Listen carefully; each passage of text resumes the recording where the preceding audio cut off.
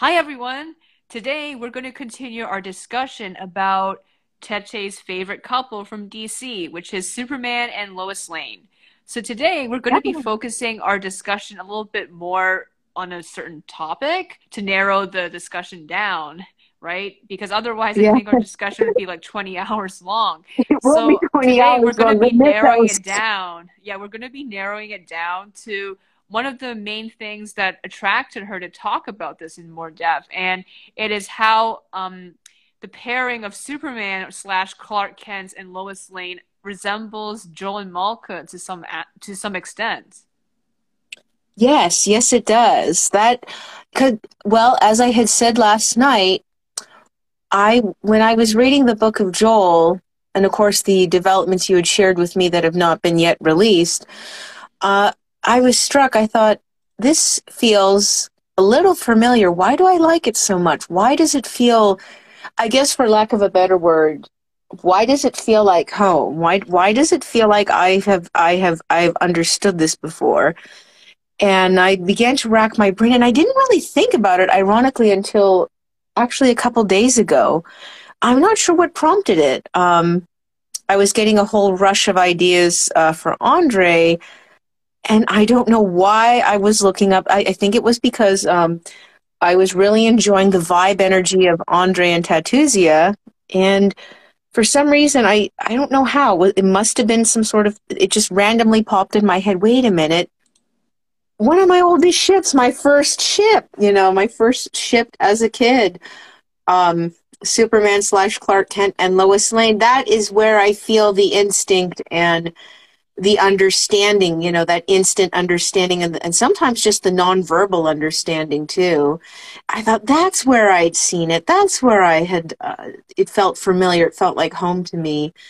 And that's one of the main things that just struck me like a comet right in the face with Joel and Malka now. And it's been one of the main things that I've really, truly, and thoroughly have enjoyed and appreciated in your work so far.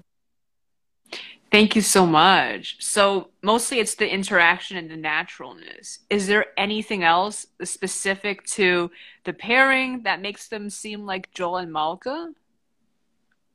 I think there are. I think there's a lot of instances, as we had discussed last night, but we'll continue.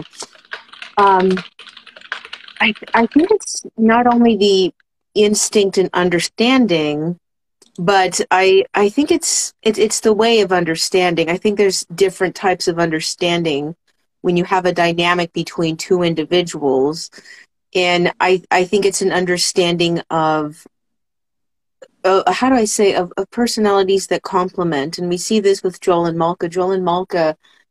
Malka is very curious. Malka is always curious. She wants to find the truth about things. She wants to seek the truth about things. She just doesn't want to be satisfied with a dismissal or a quick explanation that she feels, well, that I want to see it for myself. I want to see if what you say is true.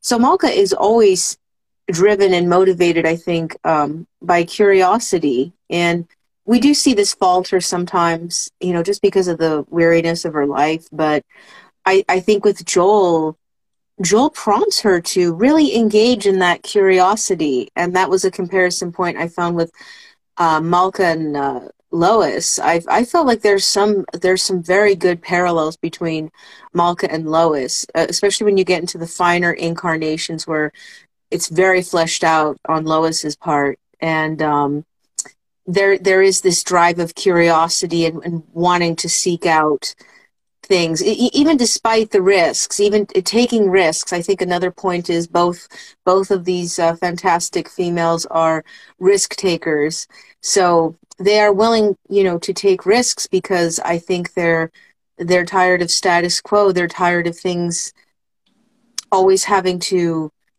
how do I say, always remain the same or remain in a rut.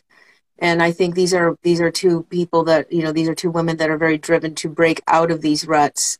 And how do I say it? There's just something very determined about both women, And I think that's Malka's, I think, differs a little bit. I think hers is more of a psychological and human connection level, while, Lois's does touch on that a little bit, but, hers is more of a it's more of a social thing. She wants to expose, all the bad stuff going on in society and politics and stuff like that. And, she's very driven to serve, how do I say, do journalism to the highest calling that she feels it should do. But of course, I mean, in the more intimate, nuanced moments, we do see this kind of human connection exploration that she has with Clark. And of course, with Superman, sometimes in some carnations, it's kind of dichotomized where it differs a little bit, and she sort of treats them a little bit like two different people. But then there are other ones where she's very holistic about it. So, Clark and Superman are one and the same. Nothing changes. I guess the only thing is that she doesn't quite go blabbing about his identity, which would be a good idea. That makes sense, right? So you're right about the curiosity. I think that is something that Malka and Lois really share. And about the intimacy and the curiosity too, since, Superman does have two identities. So that definitely would pique her interest. And I think, makes her want to know more about him and how he lives his double life.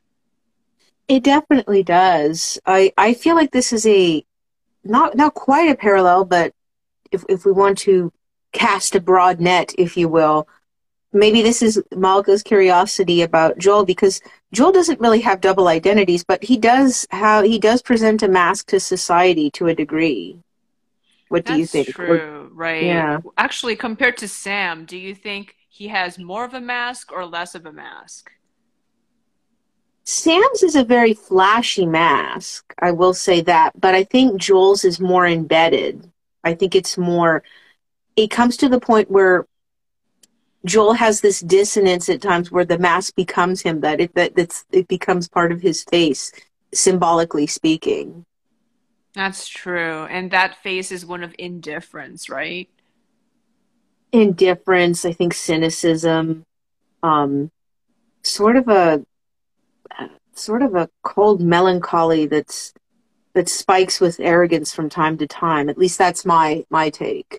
That's true. And basically not rocking the boat. Unlike Sam, who wants to rock the boat. Sam rocked the boat so hard it capsized and he turned it into a nightclub. Exactly. So he's very different. I think Sam is a lot like Haliborn's Eyolf in many ways. Very much so, very much so. This is why they get along so well in the crossover. This is why they're a selling Exactly. team. Yeah. Exactly. Right. But yes, you're right. I think both Malka and Lois want to uncover Clark. Sorry, Clark. I was It's gonna okay. say That would be a cool cleanse. name, though. Cleanse. Yeah. That sounds like a combo name, though. That's Yeah. cool. Yeah. Yeah, sorry, Clark and Joel. So that makes sense. How about Clark? Which incarnation of him are you going to be focusing on? Because there are so many different versions of him, so it's very hard to say. It's hard to talk about him in general because there's so many versions. But I did watch a little bit of what you showed me in Superman Red Sun, and it's interesting to me how dark he can get, like you talked about last night. Unlike, what I saw of him before in those very old cartoons, maybe from the 70s, and passing references to him online, he does feel, like someone who does struggle a lot to maintain his ideological purity, and that leads him down some pretty bad paths. Exactly, it does. And before I get on to the incarnation, we I'm planning on getting the DVD of Red Sun, and we could do maybe a live review reaction of it because, well, you and I are both kind of Russian history um, Mm-hmm. um, enthusiasts, let's say. We are by no Mm-hmm. means experts, so people who are experts in this field come and educate us, if you will. But you and I don't appreciate watching. How do I say the kind of the weird mishandling of trying to portray Russian culture, but can't even say Mm-hmm. that as a monolith. But we are going to No, do a reaction sometimes we will of that. be. Later Yeah. tonight, we're going to be doing a reaction on Twitter, Twitch, and YouTube through Restream of one of the scenes that you showed me from Red Sun. And it's where Soviet Superman kills Comrade Stalin. And we will be pausing it from time to time for, our some of the discussions, to talk about the dialogue that happens between them, as well as the characterization of Superman, and also, how Russian culture is portrayed in this American cartoon, because I think it kind of does, follow some Cold War tropes from what I could see. It does. It kind of follows, unfortunately, a little bit of Cold War tropes. And I guess, if you will, what in Russia they call the cranberry tree, which is where people in the West think they know Russia or they understand it, but then they have so many misconceptions and they try to perpetuate stereotypes that are not accurate to Russian culture. And just as a disclaimer or clarification here, when we say Russian, there's so much to Russia. There's different regions, different people. As I said before, as I've always stressed, like with Andre, Andre is very different from what, when we say Russian, that's different. Like, for example, someone like Katya originally, or, people up in, I don't know, Moscow in the north, they're very different from Andre. The world is different. The region, the food, the accent, the ideas, the beliefs, even the ethnic and, the ethnographic makeup is very different. So when we say Russia, I think we're probably just going to use the term Soviet, because I guess that was one of the main focal points of Soviet, was to like just put everybody under this umbrella branch of unification. Because if you said Russian, you're implying something ethnic, and someone like Andre doesn't really consider himself Russian. He considers him first and foremost a Don Cossack. So Mm-hmm. even though he's speaking Russian, although it's a heavily dialogued, accented Russian that is, what's known in the Don region as the Balachka dialect, um, he doesn't consider himself Russian, and that's what always puts Andre at odds at times. I understand. That makes a lot of sense. Yeah, but I guess without further ado, we will continue with what incarnation we are going to compare Joel and Malka with, and the one I'm choosing is one that hopefully some people are familiar with, and that's going to be the most recent incarnation with the DC slash director Zack Snyder's trilogy um, that has been released in the DC cinematic releases in the past couple years, starting with Man of Steel in 2013, and then and then we of course followed down with Batman versus Superman, Dawn of Justice, and then right up until the very recent in 2017 Justice League. Absolutely. Right. Right. So we're talking about this timeline, and what would you say that Clark is like in this timeline? Is he a little bit like the Soviet Superman? I would have to say it's brilliant. It's brilliant what director Zack Snyder did with Clark Kent's character. He understood the gravity and sort of the, if you will, like the reputation that that character carries throughout all the years, and he respected it very well.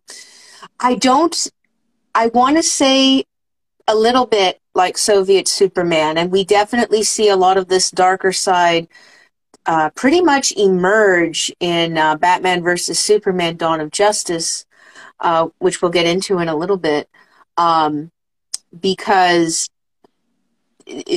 Snyder was not afraid to throw out, to toss into us the darkness that comes with idealization and, if you will, the light, because there are dark things that have to come as a consequence of dealing with the light. And like you said, trying to retain to that pure ideology, or at least in this sense, maybe not so much ideology in Clark Kent in this aspect of the films, but more of a moral conviction that cannot be sustained entirely within how the world works.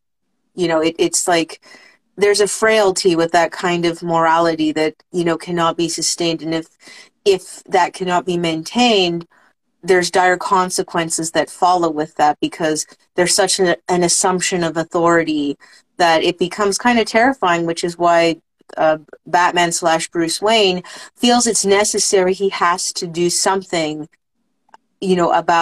about Superman. And Mm-hmm. unfortunately, that has some dire consequences.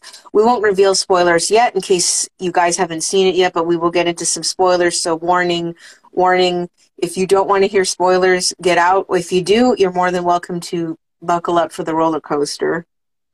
That makes sense. So, you know what? I just realized, and besides the physical similarities to Andre, there are some similarities because, especially with the Soviet thing, it made me think about how Andre had some very strict, well, not strict, but he held true to a lot of ideas that he had from before the revolution. These traditional ideas of what it means to be a man, what it means to be a Cossack, what kind of profession he should have, in the army and stuff. And that all had to change when he had to go through the revolution. It did. You're very much right. Besides a physical resemblance, which kind of delighted me to a degree, which now I have this mental image of Chernosov in that uniform, and it's glorious in my mind. I'm trying not to distract myself with that Wow, vision. you're right. I think he would actually make a very good Soviet Superman. If they He did he it does right, look he like would have. him. Yeah. But yes, Sorry. to anyone who is new, because when we talk about these broader subjects, we might have listeners who have not listened to us before. Andre is Tete's protagonist from her novel in progress, 70 Fierce Years. And he is a Cossack who loses a lot of his lifestyle and a lot of his culture after the Russian Revolution, because many of the Cossacks sided with the White Russians or the Tsarist side. So that's why, a lot of Red Army soldiers and commissars decided to basically assimilate the Cossacks or send them to re-education camps. Definitely. So this is basically Andre's life. Andre has lost everything through the decossification that took place.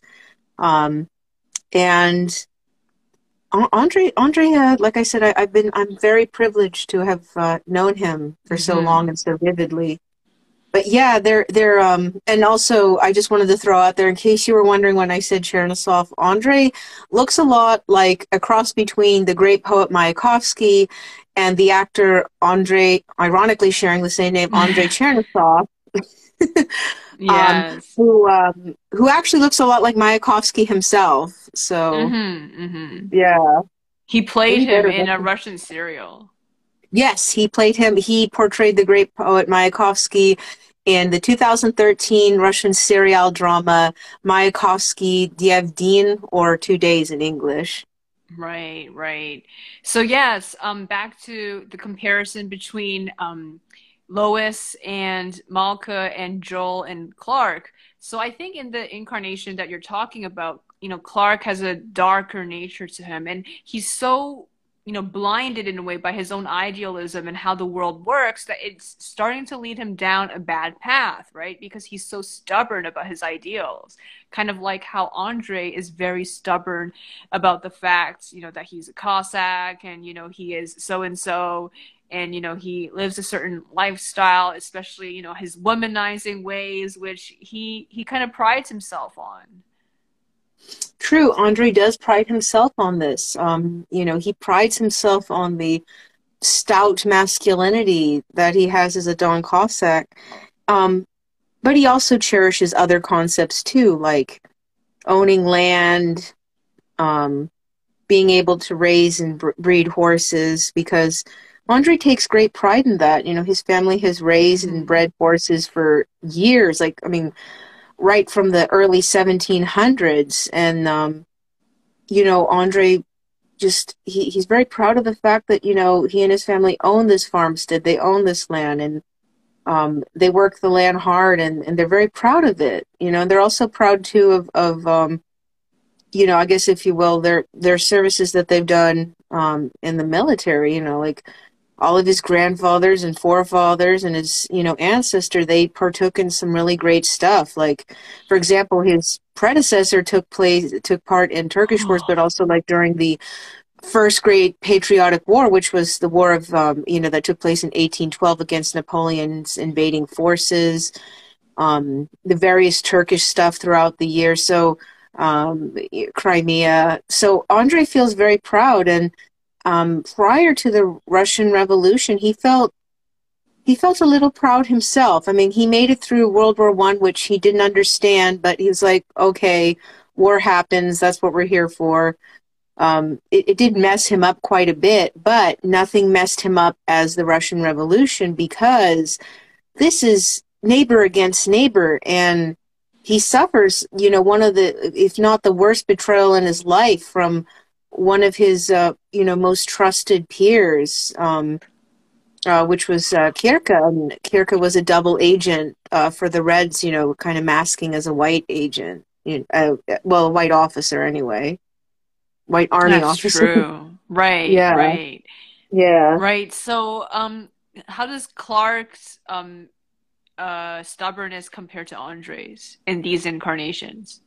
I would have to say Andre's stubbornness begins to wane. Like, yes, he'll keep his womanizing ways, and he's going to be mucho macho, but he realizes that that way of life is dead now. There's no such thing as having your own land. There's no such thing. Horses are being gone and replaced with tractors and engines. So who has need of horses, right? Everybody wants to be industrial and like machines. And it frightens Andre because he feels like people themselves are becoming machines, and he feels like he's going to become a machine too.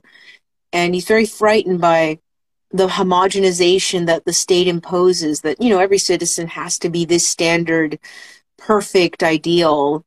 And it frightens Andre. So Andre's stubbornness is different from Clark's, because Clark's, it's purely morally motivated by this very deep-seated root of conviction, while Andre has deep-rooted sense of conviction about certain things, like doing right by people, not harming other people. Now, I mean, he will deck a guy on the floor if he makes him mad. I mean, that's just Andre. But, as we've kind of seen in a recent scene with Tatuzia, he felt very convicted about something that he had almost done, and it really Hmm. haunted him for a very long time. Right. So, Yeah, so Clark is definitely more stubborn than Andre. definitely more stubborn than Andre. And I do want to bring this to a point. I feel, and correct me if I'm wrong, I feel like Clark's stubbornness is a little bit like Joel's stubbornness. Hmm. I think so too. I mean, it has that sort of dark overtone, right? And that kind of, I will never budge from my position, because I think he has a sort of pride to him, Clark, right? He He wants to take does. pride in the fact that he is the defender of humanity and that he's doing the right thing Exactly, he is. at all He is. costs, even if he's disregarding other people's perspectives. And this is something that Batman tries to remind him. Exactly, exactly. And he does. You encapsulated that so perfectly. I mean, you need to write commentaries on this. You certainly do. Hey, I'm slowly learning the ropes, so it's a lot easier than I thought. I thought I would have to spend 10 hours reading the DC wiki or something. Oh, no, just watch some clips on YouTube. And you know what? I will send you some like mini posts on Tumblr. You can just take you can take a crash course on soups and be done in about 15-10 minutes. I can guarantee you that. Right, right. That makes sense. Thank you. Yeah. So yes, Yeah. you're right. I think there is a similarity because Joel also has this pride, but unfortunately, unlike Superman, who is, taking pride in the fact he's defending humanity, Joel's taking pride in something that is functionally useless. True, true he is. But then again, is he taking pride in something like is he not taking pride in something that's not really useless, but um the core crux of the human self, which is the seed of pride. I mean, if you will, as they say in Jungian and Freudian psychology, the ego. Is he not pretty much protecting and promoting, or at least, how do I say, forming the sense of ego, or the ego itself. I guess. Is Clark doing that too?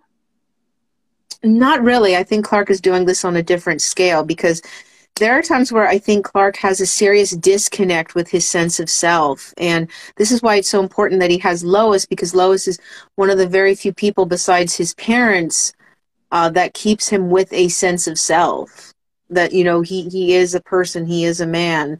Yes, he has these godlike powers, but with these people, he can be a man. He can love and have affection and cry and have his breakdowns and things.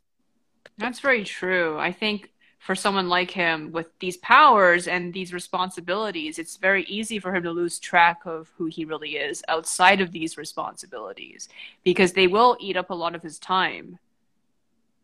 Definitely. They eat a lot of his time, his sense of self, and sometimes his sense of self when he just wants to live normal, like Clark. A lot of times that's threatened. Like enemies could find out about his identity and try to harm those around him. Or number two, just time. Like, God forbid you sit down to have dinner. Oh no, oh no, gotta save a ship sinking. Oh crap, I gotta leave my pork chop on the table, you know. Hmm. No, that makes a lot of sense. While Joel, he does not have these responsibilities, and he is, as such, more easily compartmentalized, as we discussed before. True, he is, isn't he?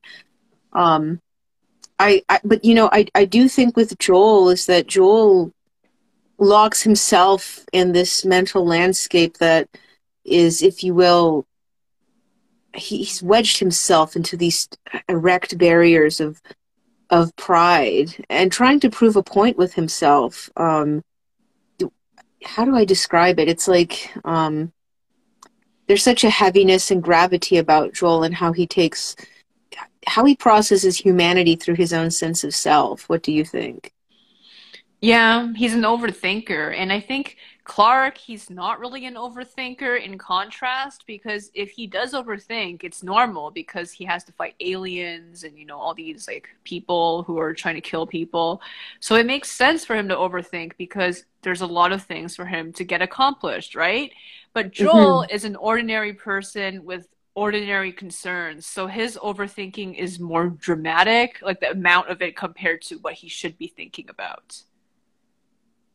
That's true. That's true.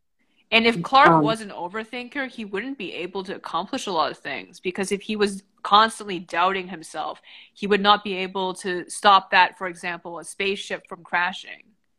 that's true. That's true. I think, as we progress in this convo, I think we're going to see that, in these incarnations that we're speaking of, the trilogy films, I don't know if I should call it trilogy, but these films, they kind of explore him. He's actually constantly battling self-doubt, and this is what kind of leads him down this darker path. It's almost like a path of desperation to try to validate himself in what he's doing. That's true. So now I can really see the comparison with Joel. I think Joel and Jewel, your fantasy Yeah, version of my character in your Tapas community series of Scale Blood and Bone. Please, guys, check it out. It's amazing. She does really great world building, and there's a link in the description if you guys want to read it. So yes, I think he's a bit like Jewel, right? I think that's a better comparison because Jewel is from a fantasy universe and he has powers because he's a wizard, and he also has responsibilities because he's the prince of a kingdom. But Joel, from my series, the Book of Joel, does not have such responsibilities. He is an everyday person who doesn't have special powers, and he doesn't have a special position. He's just, a bookkeeper, and he's a nobody basically. true. I think Joel might be a better comparison because, like you said, he has this responsibility thrust upon him, and unlike Clark, who has these powers that he never wanted. He was just born with them because he's not really human. He's a Oh. Kryptonite. He's a Kryptonian from Krypton. Um, Joel is like Clark because both have had responsibility thrust upon them. But unfortunately, for Clark, he does have these godlike powers that he never asked for, and he doesn't always necessarily embrace them or enjoy them. While Jules, on the other hand, we see him now. He's on a very dark path to godhood. He wants to get those godlike powers, but unfortunately, it's not going to end up like he thought it would be. Absolutely. So yeah, I think you're right. Jewel, Joel, and Clark do have this kind of arrogance to them, this kind of assumption that, they're right and they're willing to do anything to make sure that they believe they are right. So that kind of entrenches their thoughts, right? And basically kind of creates a vicious cycle that they can't really get out of.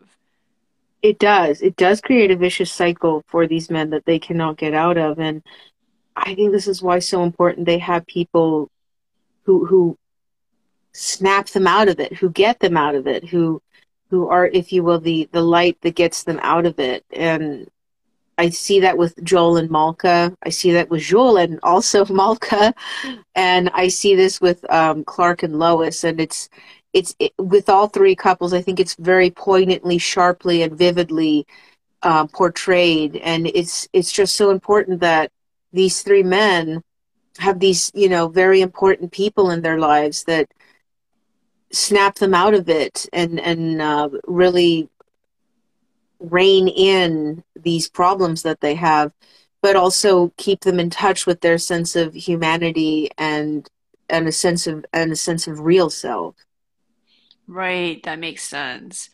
Right. Another point I wanted to make is that I think Malka is otherwise very different from Lois, other than the fact that they really want to understand Clark and Joel and how, they are both very curious when it comes to the person they want to understand more. But other than that, I think Lois is a lot more snappier than Malka, right? Malka is Well, not naive, but I I think she is not oh really, she doesn't give off a feeling that she is street smart, even though she is, like she doesn't, she is not the kind of person you think, oh, she has attitude. Well, I don't think well, Lois has attitude per se, but she has maybe a little bit more than Malka. I'm not saying she is like, Black Widow. no. Well, that is so interesting because this is particularly, why am I talking like an Irishman? Sorry. My tongue got tongue-tied. This is one of the many reasons why I chose the recent DC cinematic slash Zack Snyder incarnations for this very reason, because the character of Lois Lane in this series, if you will, is very different than the Lois Lane we have known and loved from the comics, or like, say, the animated series from the 90s or the live action series from the 90s. Right. So how different is she?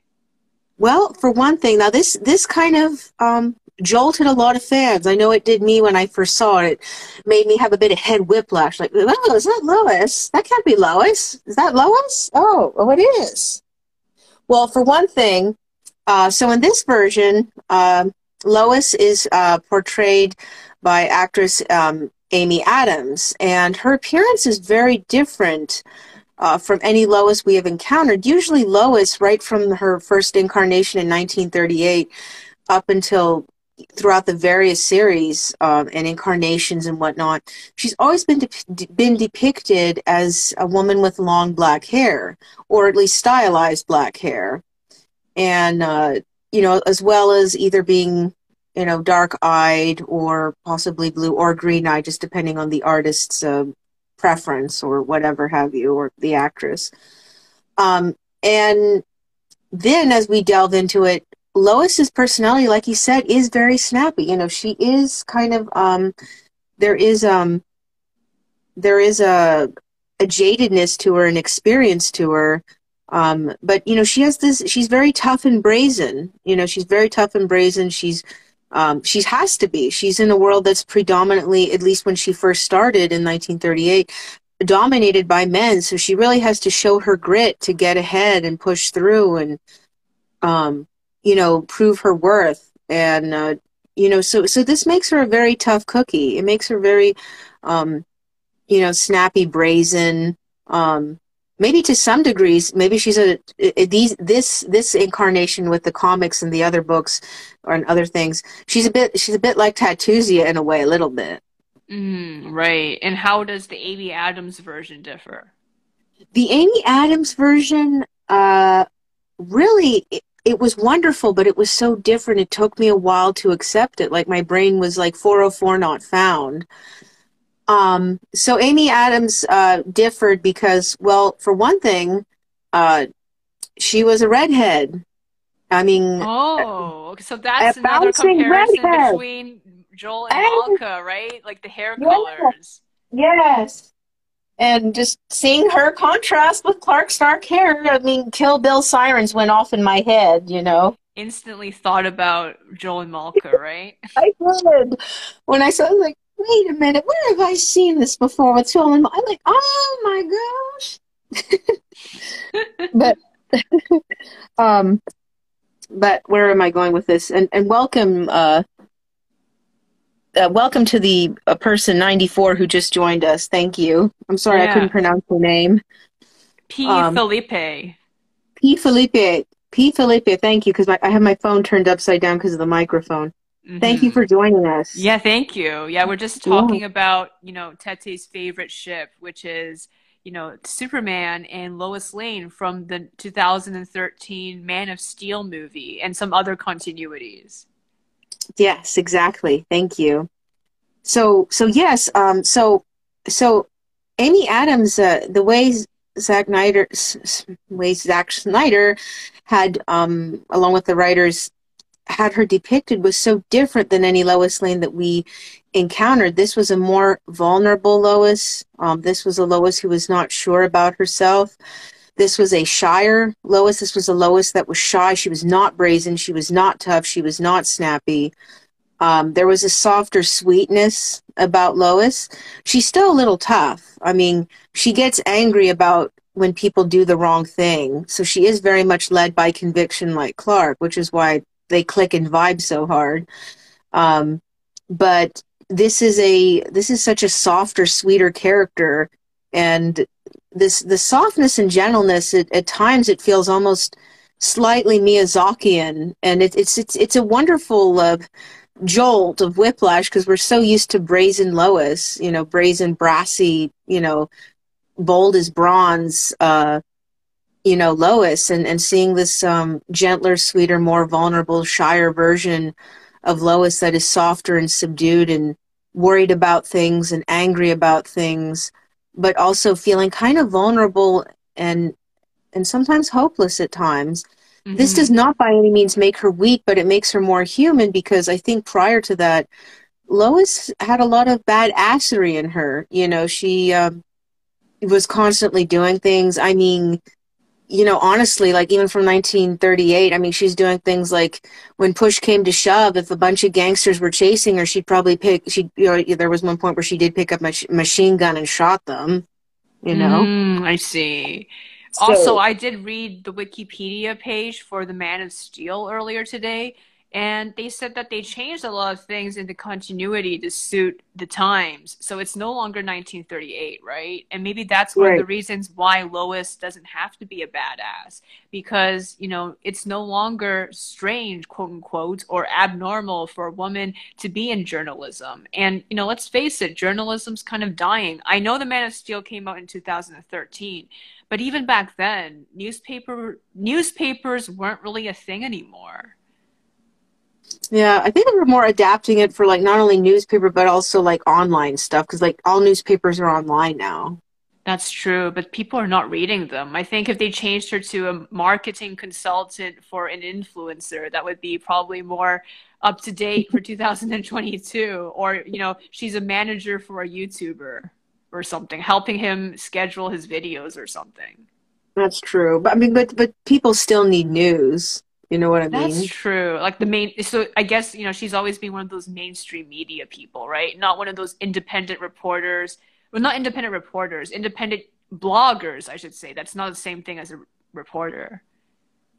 I think she could probably be an independent reporter. I mean, the way I saw it in Man of Steel, it was like you did have print publication, but at the same time you did have like online publication, and this kind of caused a bit of riff with I guess Lois and other journalists' work, because you can't edit what goes out on print. Once it goes out on print, oh crap, you can't change that. But you can easily go back and edit something online on the paper site. Like, we're sorry for this correction and all that. Or just change, or even delete articles, which kind of makes it a little dangerous when you think, I mean, unless it has like a secure proxy, but I don't know how digital newspapers work. I don't know.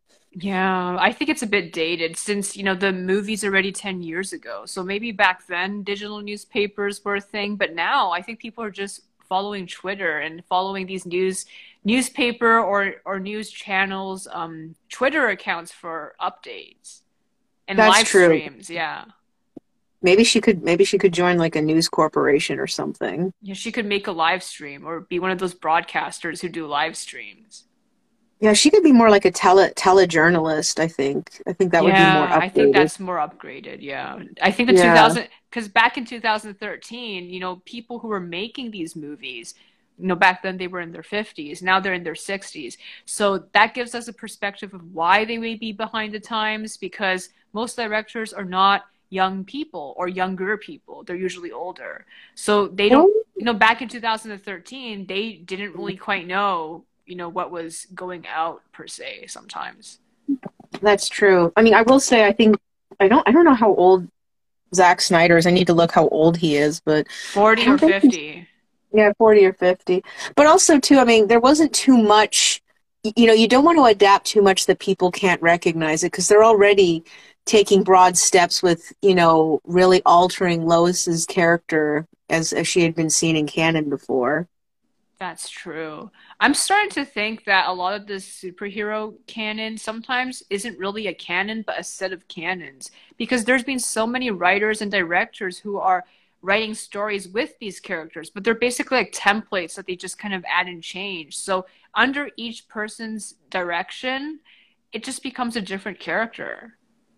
It really does. I have to say that I agree with you. It's not really canon, but a set of canons. That's why I said you have to be careful what incarnation you're picking up, because you could get a really, I don't want to say crappy one because everybody will get mad, and I won't say which is which, but I'm telling people which ones I prefer.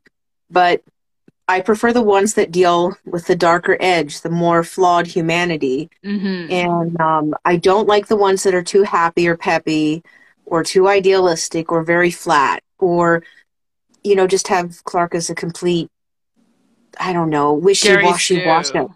Exactly. I do not like that. That is my pet peeve. Do not bring that to my table. Do not bring that into my house. OP, basically Super Saiyan type. Exactly. I do not want that.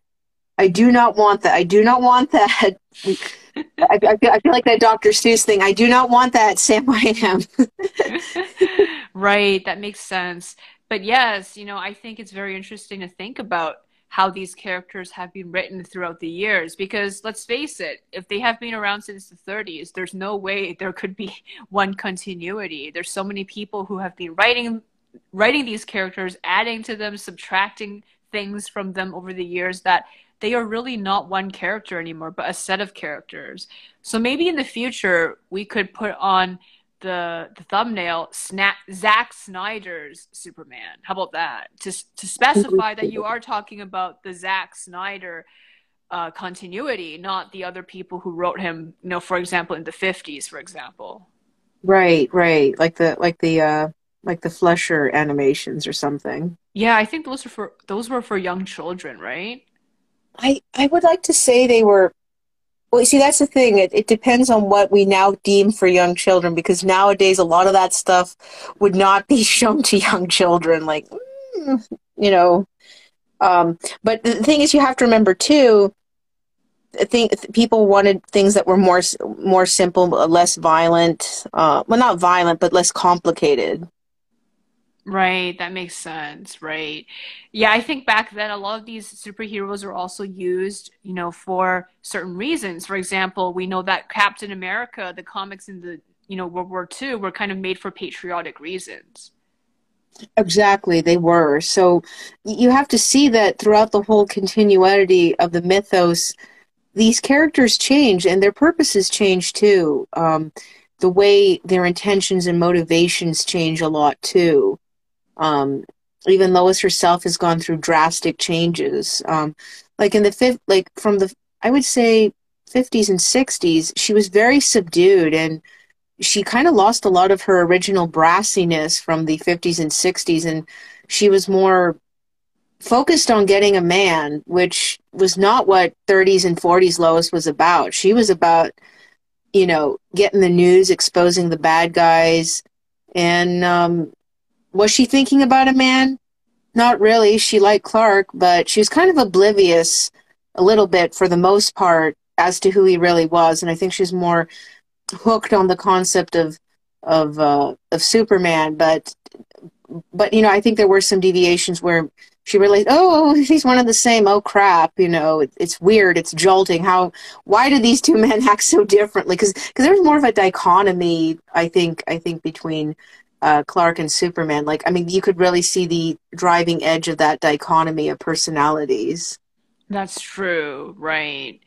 But yeah, I guess Joel and Malka, another thing that really characterizes them is Joel's self-denial and self-destruction in a way, because he does want to be locked away. And I think Clark, I guess he wants to obfuscate his real personality sometimes because he's so obsessed with his responsibilities, just like Joel from Scale, Blood, and Bone. Exactly. You have hit the nail on the head, my friend. That is exactly the struggle. So I think both, oh, all three of them, let's just say not both, but all three of them do struggle with exposing their real self and maybe distinguishing their goals. I mean, for Jewel and Clark, at least, distinguishing themselves from their goals because they are so consumed by their goals. But Joel, he is not really consumed by goals, but by his thought experiments, as he calls them. That's true. He's consumed with the goal of proving himself right. That's what he's Right. consumed by, And his you his know. goal, for people who have not been following my series, who are new to this, the goal is to basically prove that he doesn't need that much in his life. He has always struggled with a speech impediment, which is a stutter, as well as shyness and an overly argumentative personality. So, growing up, his parents were not affectionate or supportive. His mother had a rage disorder, so she always cussed him out. Even though she wanted to be close with him, that never really happened. So he always felt very isolated and alone. So he always felt like he didn't want to put so much effort into getting close to people because, he's already used to being alone. And he thinks there's nothing worse than putting a lot of effort into something and getting nothing back. It's not so much True. about being hurt because I don't think he cares about being hurt anymore. He thinks it's the default. I think the problem for him is not wanting to put in any effort because he knows you have to put effort into getting something, right? But he doesn't want to put in effort because he wants to convince himself that he doesn't need those things. That's true. That's true. He doesn't. He doesn't. It's actually it's so distorted within himself. It actually makes it scary in a way, doesn't it? Yes, and I think his isolation, especially the fact that he has no real close friends, like even his supposedly best friends, Frankie and Sam, are very different from him, and he doesn't talk to them about his emotions. No, no, he doesn't. No, he doesn't. So that's the that's the jolting thing of it. And I think one could say that about Joel and Clark. They don't really have close friends. I mean, Joel does have Fahid, but they're separated for so many years and then they only reunite under the most saddest of circumstances. That's true. And Clark, because he has a double identity and he is so consumed by fighting evil that he doesn't have time to chit chat with people, really. He And, doesn't. I over mean, time, I think he kind of drifts away from his parents because they live far away from him and they don't know the full extent of how his life is like, living a double life, having to work at day and, fight crime by night. which is very Exactly. taxing. And also, as he grows older, I mean, it's normal for him to drift apart from his parents because even if they are very loving, they have their own lives now. That's true. And there's so many wonderful carnations, including Snyder's carnation, where they explore this, and you know, and I guess what Snyder was also trying to do too is that, like other incarnations that had done this, that his parents do know what he's going through. Like they're not there with him, but he can talk intimately with them. I mean, granted, no one's bugging his phone. I don't think so, but I don't know who would bug his phone. I do not know. Super villains. Probably there has been instances where that has happened. I've seen that. And then somebody tries to like kidnap or kill his parents, and then you don't want to do that because I mean all hell will break loose. Do not touch Exactly. Clark's parents. Don't touch Ma and Pa, Right, exactly. That makes sense. I mean, you know, I think most superheroes are actually very isolated. I think the exception would be the Avengers because they are a huge group of superheroes. And the Because they're all like X-Men. friends. Yeah, they're all Yeah. like friends. It's just like a big club, so everyone's fine. They're fine with that because they're all friends and happy. Yeah, exactly. But for people like Superman and even Batman, it's harder because well, actually Batman's better because he has Robin, right?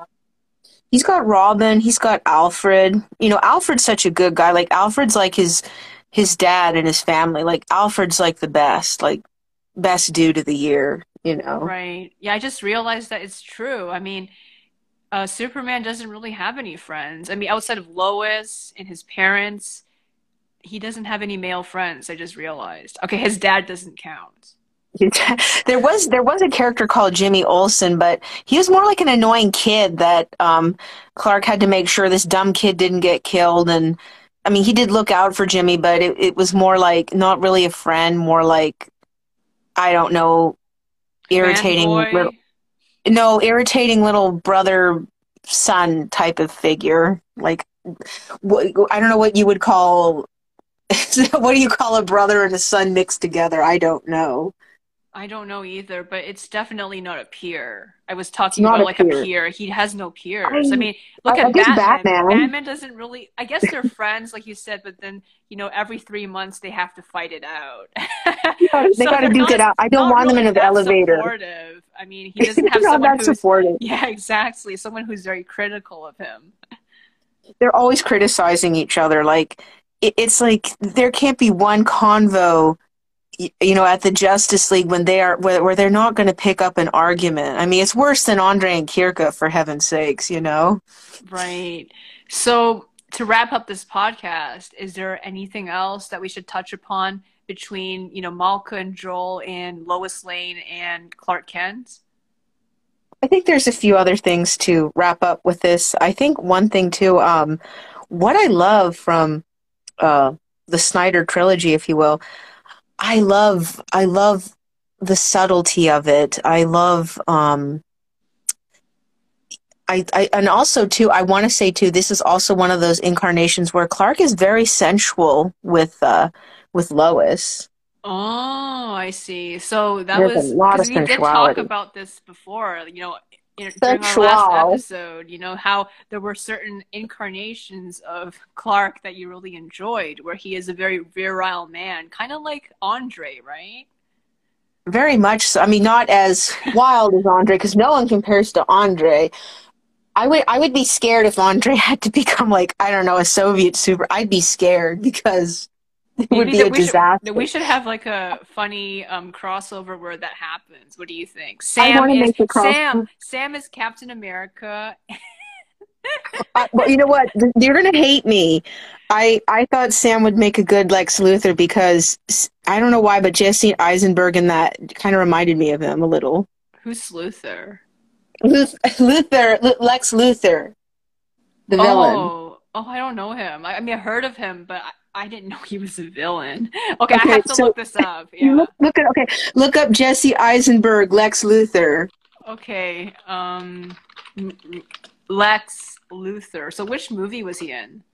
Batman versus Superman, Dawn of Justice. Oh, this guy. Yeah, I've seen pictures of him before. So is he the bald one? No, no, he's the one with hair. Okay, okay, why is he bald in certain pictures? What? What? He wasn't bald in that movie. Okay, I saw a He had long, picture. luscious blonde hair. I did see the one with the blonde hair, but the second one is of him bald, and there's a comic illustration of the character Lex Luthor, and he's bald too. So does he eventually become bald?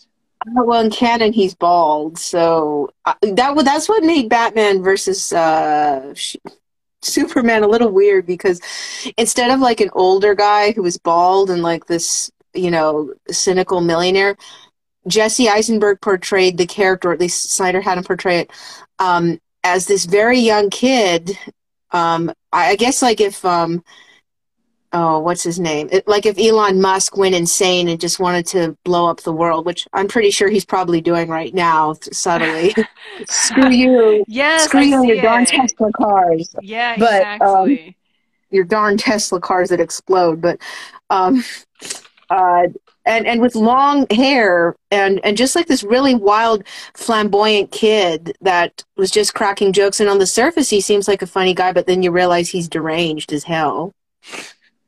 I don't know. Sam would probably be angry that you cast him as a villain because Yeah. you know what? He's pretty much like Clark Kent, but without the convictions. Like he thinks he's always doing the right thing.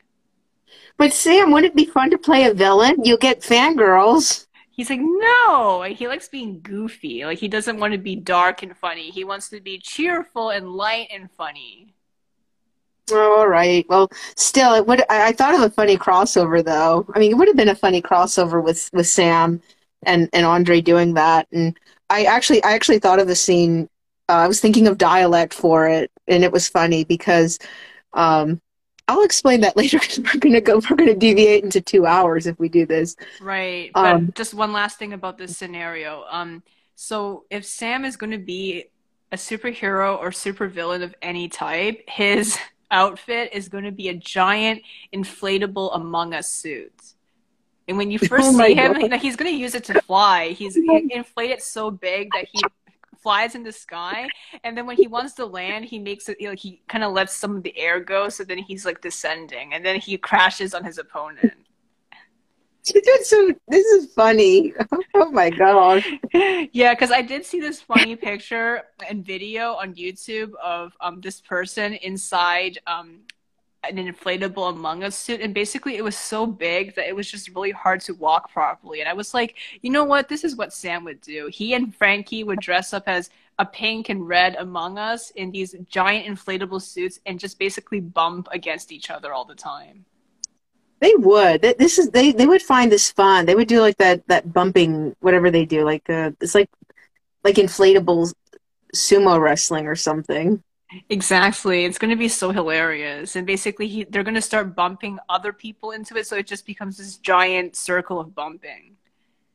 I This is funny. I love it. I love it. And I want to add in there. We'll probably toss in Tatuzia as Lois, except she's just like an extra bitchy Lois, like super bitch Lois, you know. Hmm. And I guess she and Andre can argue a lot, which is so different from actual, Lois and Clark's interactions because they don't really argue that much. There is some conflict, but not the way Andre and Tatuzia argue, and we've seen that, haven't we? That's true. Very much But so. yeah, but I guess to wrap it up. So what I love, how do we get onto that? What I love from Snyder's version is that I think he is a wonderful master of cinema. I think he is. I don't think he gets enough credit. I think it's just a sad result of people just wanting more explosions and more like just action stuff like Marvel, which I'm not going to get into it. There are good points about Marvel, but I'm focusing on this. Um, I feel like a lot of other fans too feel like, well, maybe the public wasn't ready for the subtle artistic way that Snyder was presenting it because the way he formulated and formed and also he worked so well with his actors. He really brought out the best out of Amy Adams portraying Lois and Henry Cavill playing Clark slash Superman. He really brought out their best acting ability. It's just a testimony of how you can do this beautiful emotional subtlety, which you would expect to find in an art house film or a very beautiful indie film that makes you cry, not in a superhero movie. You would not expect that, but he does. They both deliver that, and it's beautiful. And there's just these beautiful nonverbal glances and looks and gestures, and there's a depth that they create when they look at each other or hold each other's hands or touch each other, and it's just so beautifully done. It feels natural, like it doesn't even feel like acting, and that is the best form of acting you can get. When it does not look like acting, it looks like natural people. You feel like you're spying on people and you should turn away. That makes sense. That's really good. I'm gonna check it out because I did not I'll find you expect this clips. I find you clips. from a superhero movie like you said. But I haven't watched that much DC other than the last movie with Logan. But I think that was a bit too violent for me. I mean, I do appreciate the themes, but I thought some of the violence was just over the top, and I didn't like it. I didn't like that Yeah, aspect. that's true. That's true. And Logan is a Marvel property, so I wonder if that had anything to do with it. Joke. It was far more violent than the typical Avengers, by the way. True, true. It was. Yeah, it's. And there were I some always. pretty obvious tropes, like the clone, right? Mhm. Science fiction always has clones, and unfortunately, one of the reasons I did not like the clone was because it was supposed to be a twist, and also I did not like how it was kind of used as an excuse to show even more violence. Because, spoiler, the clone has even more regenerative abilities than Logan, so you have to inflict a lot of violence against him to basically kill him. Wow, that's.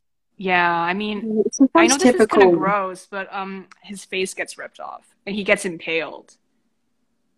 figures. I think I saw that clip. 'Cause Yeah, I did not want to see that. I really I did didn't. not. That's horrifying. Um, I, how do I say? There were good things about Logan, but I did not really bother to watch the whole thing just because I don't know. I love the X-Men, but and I love some of the films, to a degree, but I'll always be more partial to certain comics about the X-Men. And I like the X-Men when they're actually lighthearted than more dystopia, because so much of the X-Men is grim dark, and sometimes the way Marvel handles grim dark is very poorly done. Unlike DC's grim dark, which is a lot better. Like you're kind of seeing a little bit of the grim dark with Red Sun. Mm-hmm. Exactly. Yeah, definitely. I think the worst yeah, I don't think it's that grim dark though. I mean the themes in Logan wasn't that dark. I'm okay with dark themes. I just don't like how there's so much zoom in scenes of the violence. Like it just felt exploitative, kind of like Game of Thrones almost. It does. I don't like that either. And that's another thing that I like about Snyder's work with DC. Um, you know, he'll do close-ups, but he's not going to do it for the violence. The violence is often distant, and the violence is not really extraordinarily brutal. What he makes brutal is the reactions to it. Like, for example, in Man of Steel, Clark has to come with terms that he cannot always save everybody. Like, I think there is, I need to rewatch it again. I haven't watched it in a long time. I should have watched it for this podcast, but there's one where there's an infrastructure collapsing and Clark cannot save everybody, and some people die, and he sees their dead bodies, and it's not graphic or gruesome. They're not like totally bloodied or anything, but we know that he's seen them, and he breaks down and cries. Like it's just a first show of vulnerability, because it's just really hit him hard in the reality. Because Mm-hmm. he's starting out with this. He's starting out with this. He hasn't become experienced yet, like we see him in Batman versus Superman. Which is why you have to watch these three films, because you have to kind of go on a journey with these characters, as particularly Clark. Um, but yes, I guess to go back to the original point, what I loved was that nonverbal expression. It felt wonderfully instinctual. It felt just like natural. Like it did not have to be contrived. There did not have to be any kind of banter or contrivance. It just naturally blossomed between these two people. And there was like an instant thing of trust and understanding and acceptance. And I think it was really driven home by the fact that Cavell's take on Clark was, more gentle, more subdued. There was a lot of darkness and a lot of intensity, but at the same time, there was a lot more gentleness and subduedness and a very strong element of gentleness that is refreshing to see. And you pair that with Adam's, very sweet, almost like Miyazaki and heroine sweetness. Uh, pair that, it was just a beautiful, beautiful combination, and it worked so well, and the subtlety, the nonverbal stuff, just utterly beautiful. It's just beautiful to watch. And you wouldn't expect that from superhero flicks because we're so used to like bang bang explosion and badass woman flying from a helicopter or something. I see. So yes, I think we learned a lot today, and it's very interesting to compare these couples together, even though they're from such different worlds, and it's a very unexpected comparison. Yes, yes, it is. It is a very unexpected comparison. It was the most unexpected comparison I never thought imagined, but when the idea struck me, it filled me with such a joy of revelation. It kept me up for 2 nights. And I knew we had to do this podcast. I knew I had to tell you, and I was so happy when you agreed to do this. So I'm so happy we got to explore this. Absolutely. I think we can definitely talk more about this in the future and, make more comparisons between established franchise characters and our own. I think we can. I would love to do that. And we will also have other things we'll be doing, like the Red Sun review, which we'll be doing. We're going to be doing like a reaction pretty soon to a scene, but maybe we'll do like a whole sit down and watch the entire film, and then we can just like react to it. I don't know if that's something we could do. Definitely, yes. So, yes, thank And you so much for coming on. Sorry, go ahead.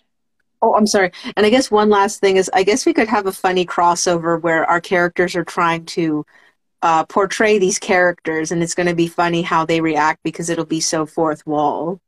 It would be very fun. Yeah. Also, I'd love to see Joel and Malka as Lois and Clark. I don't know why. I really want to see it. That would be an interesting fan art, but I think Joel would have to wear a muscle suit. I don't know. He's kind of well built.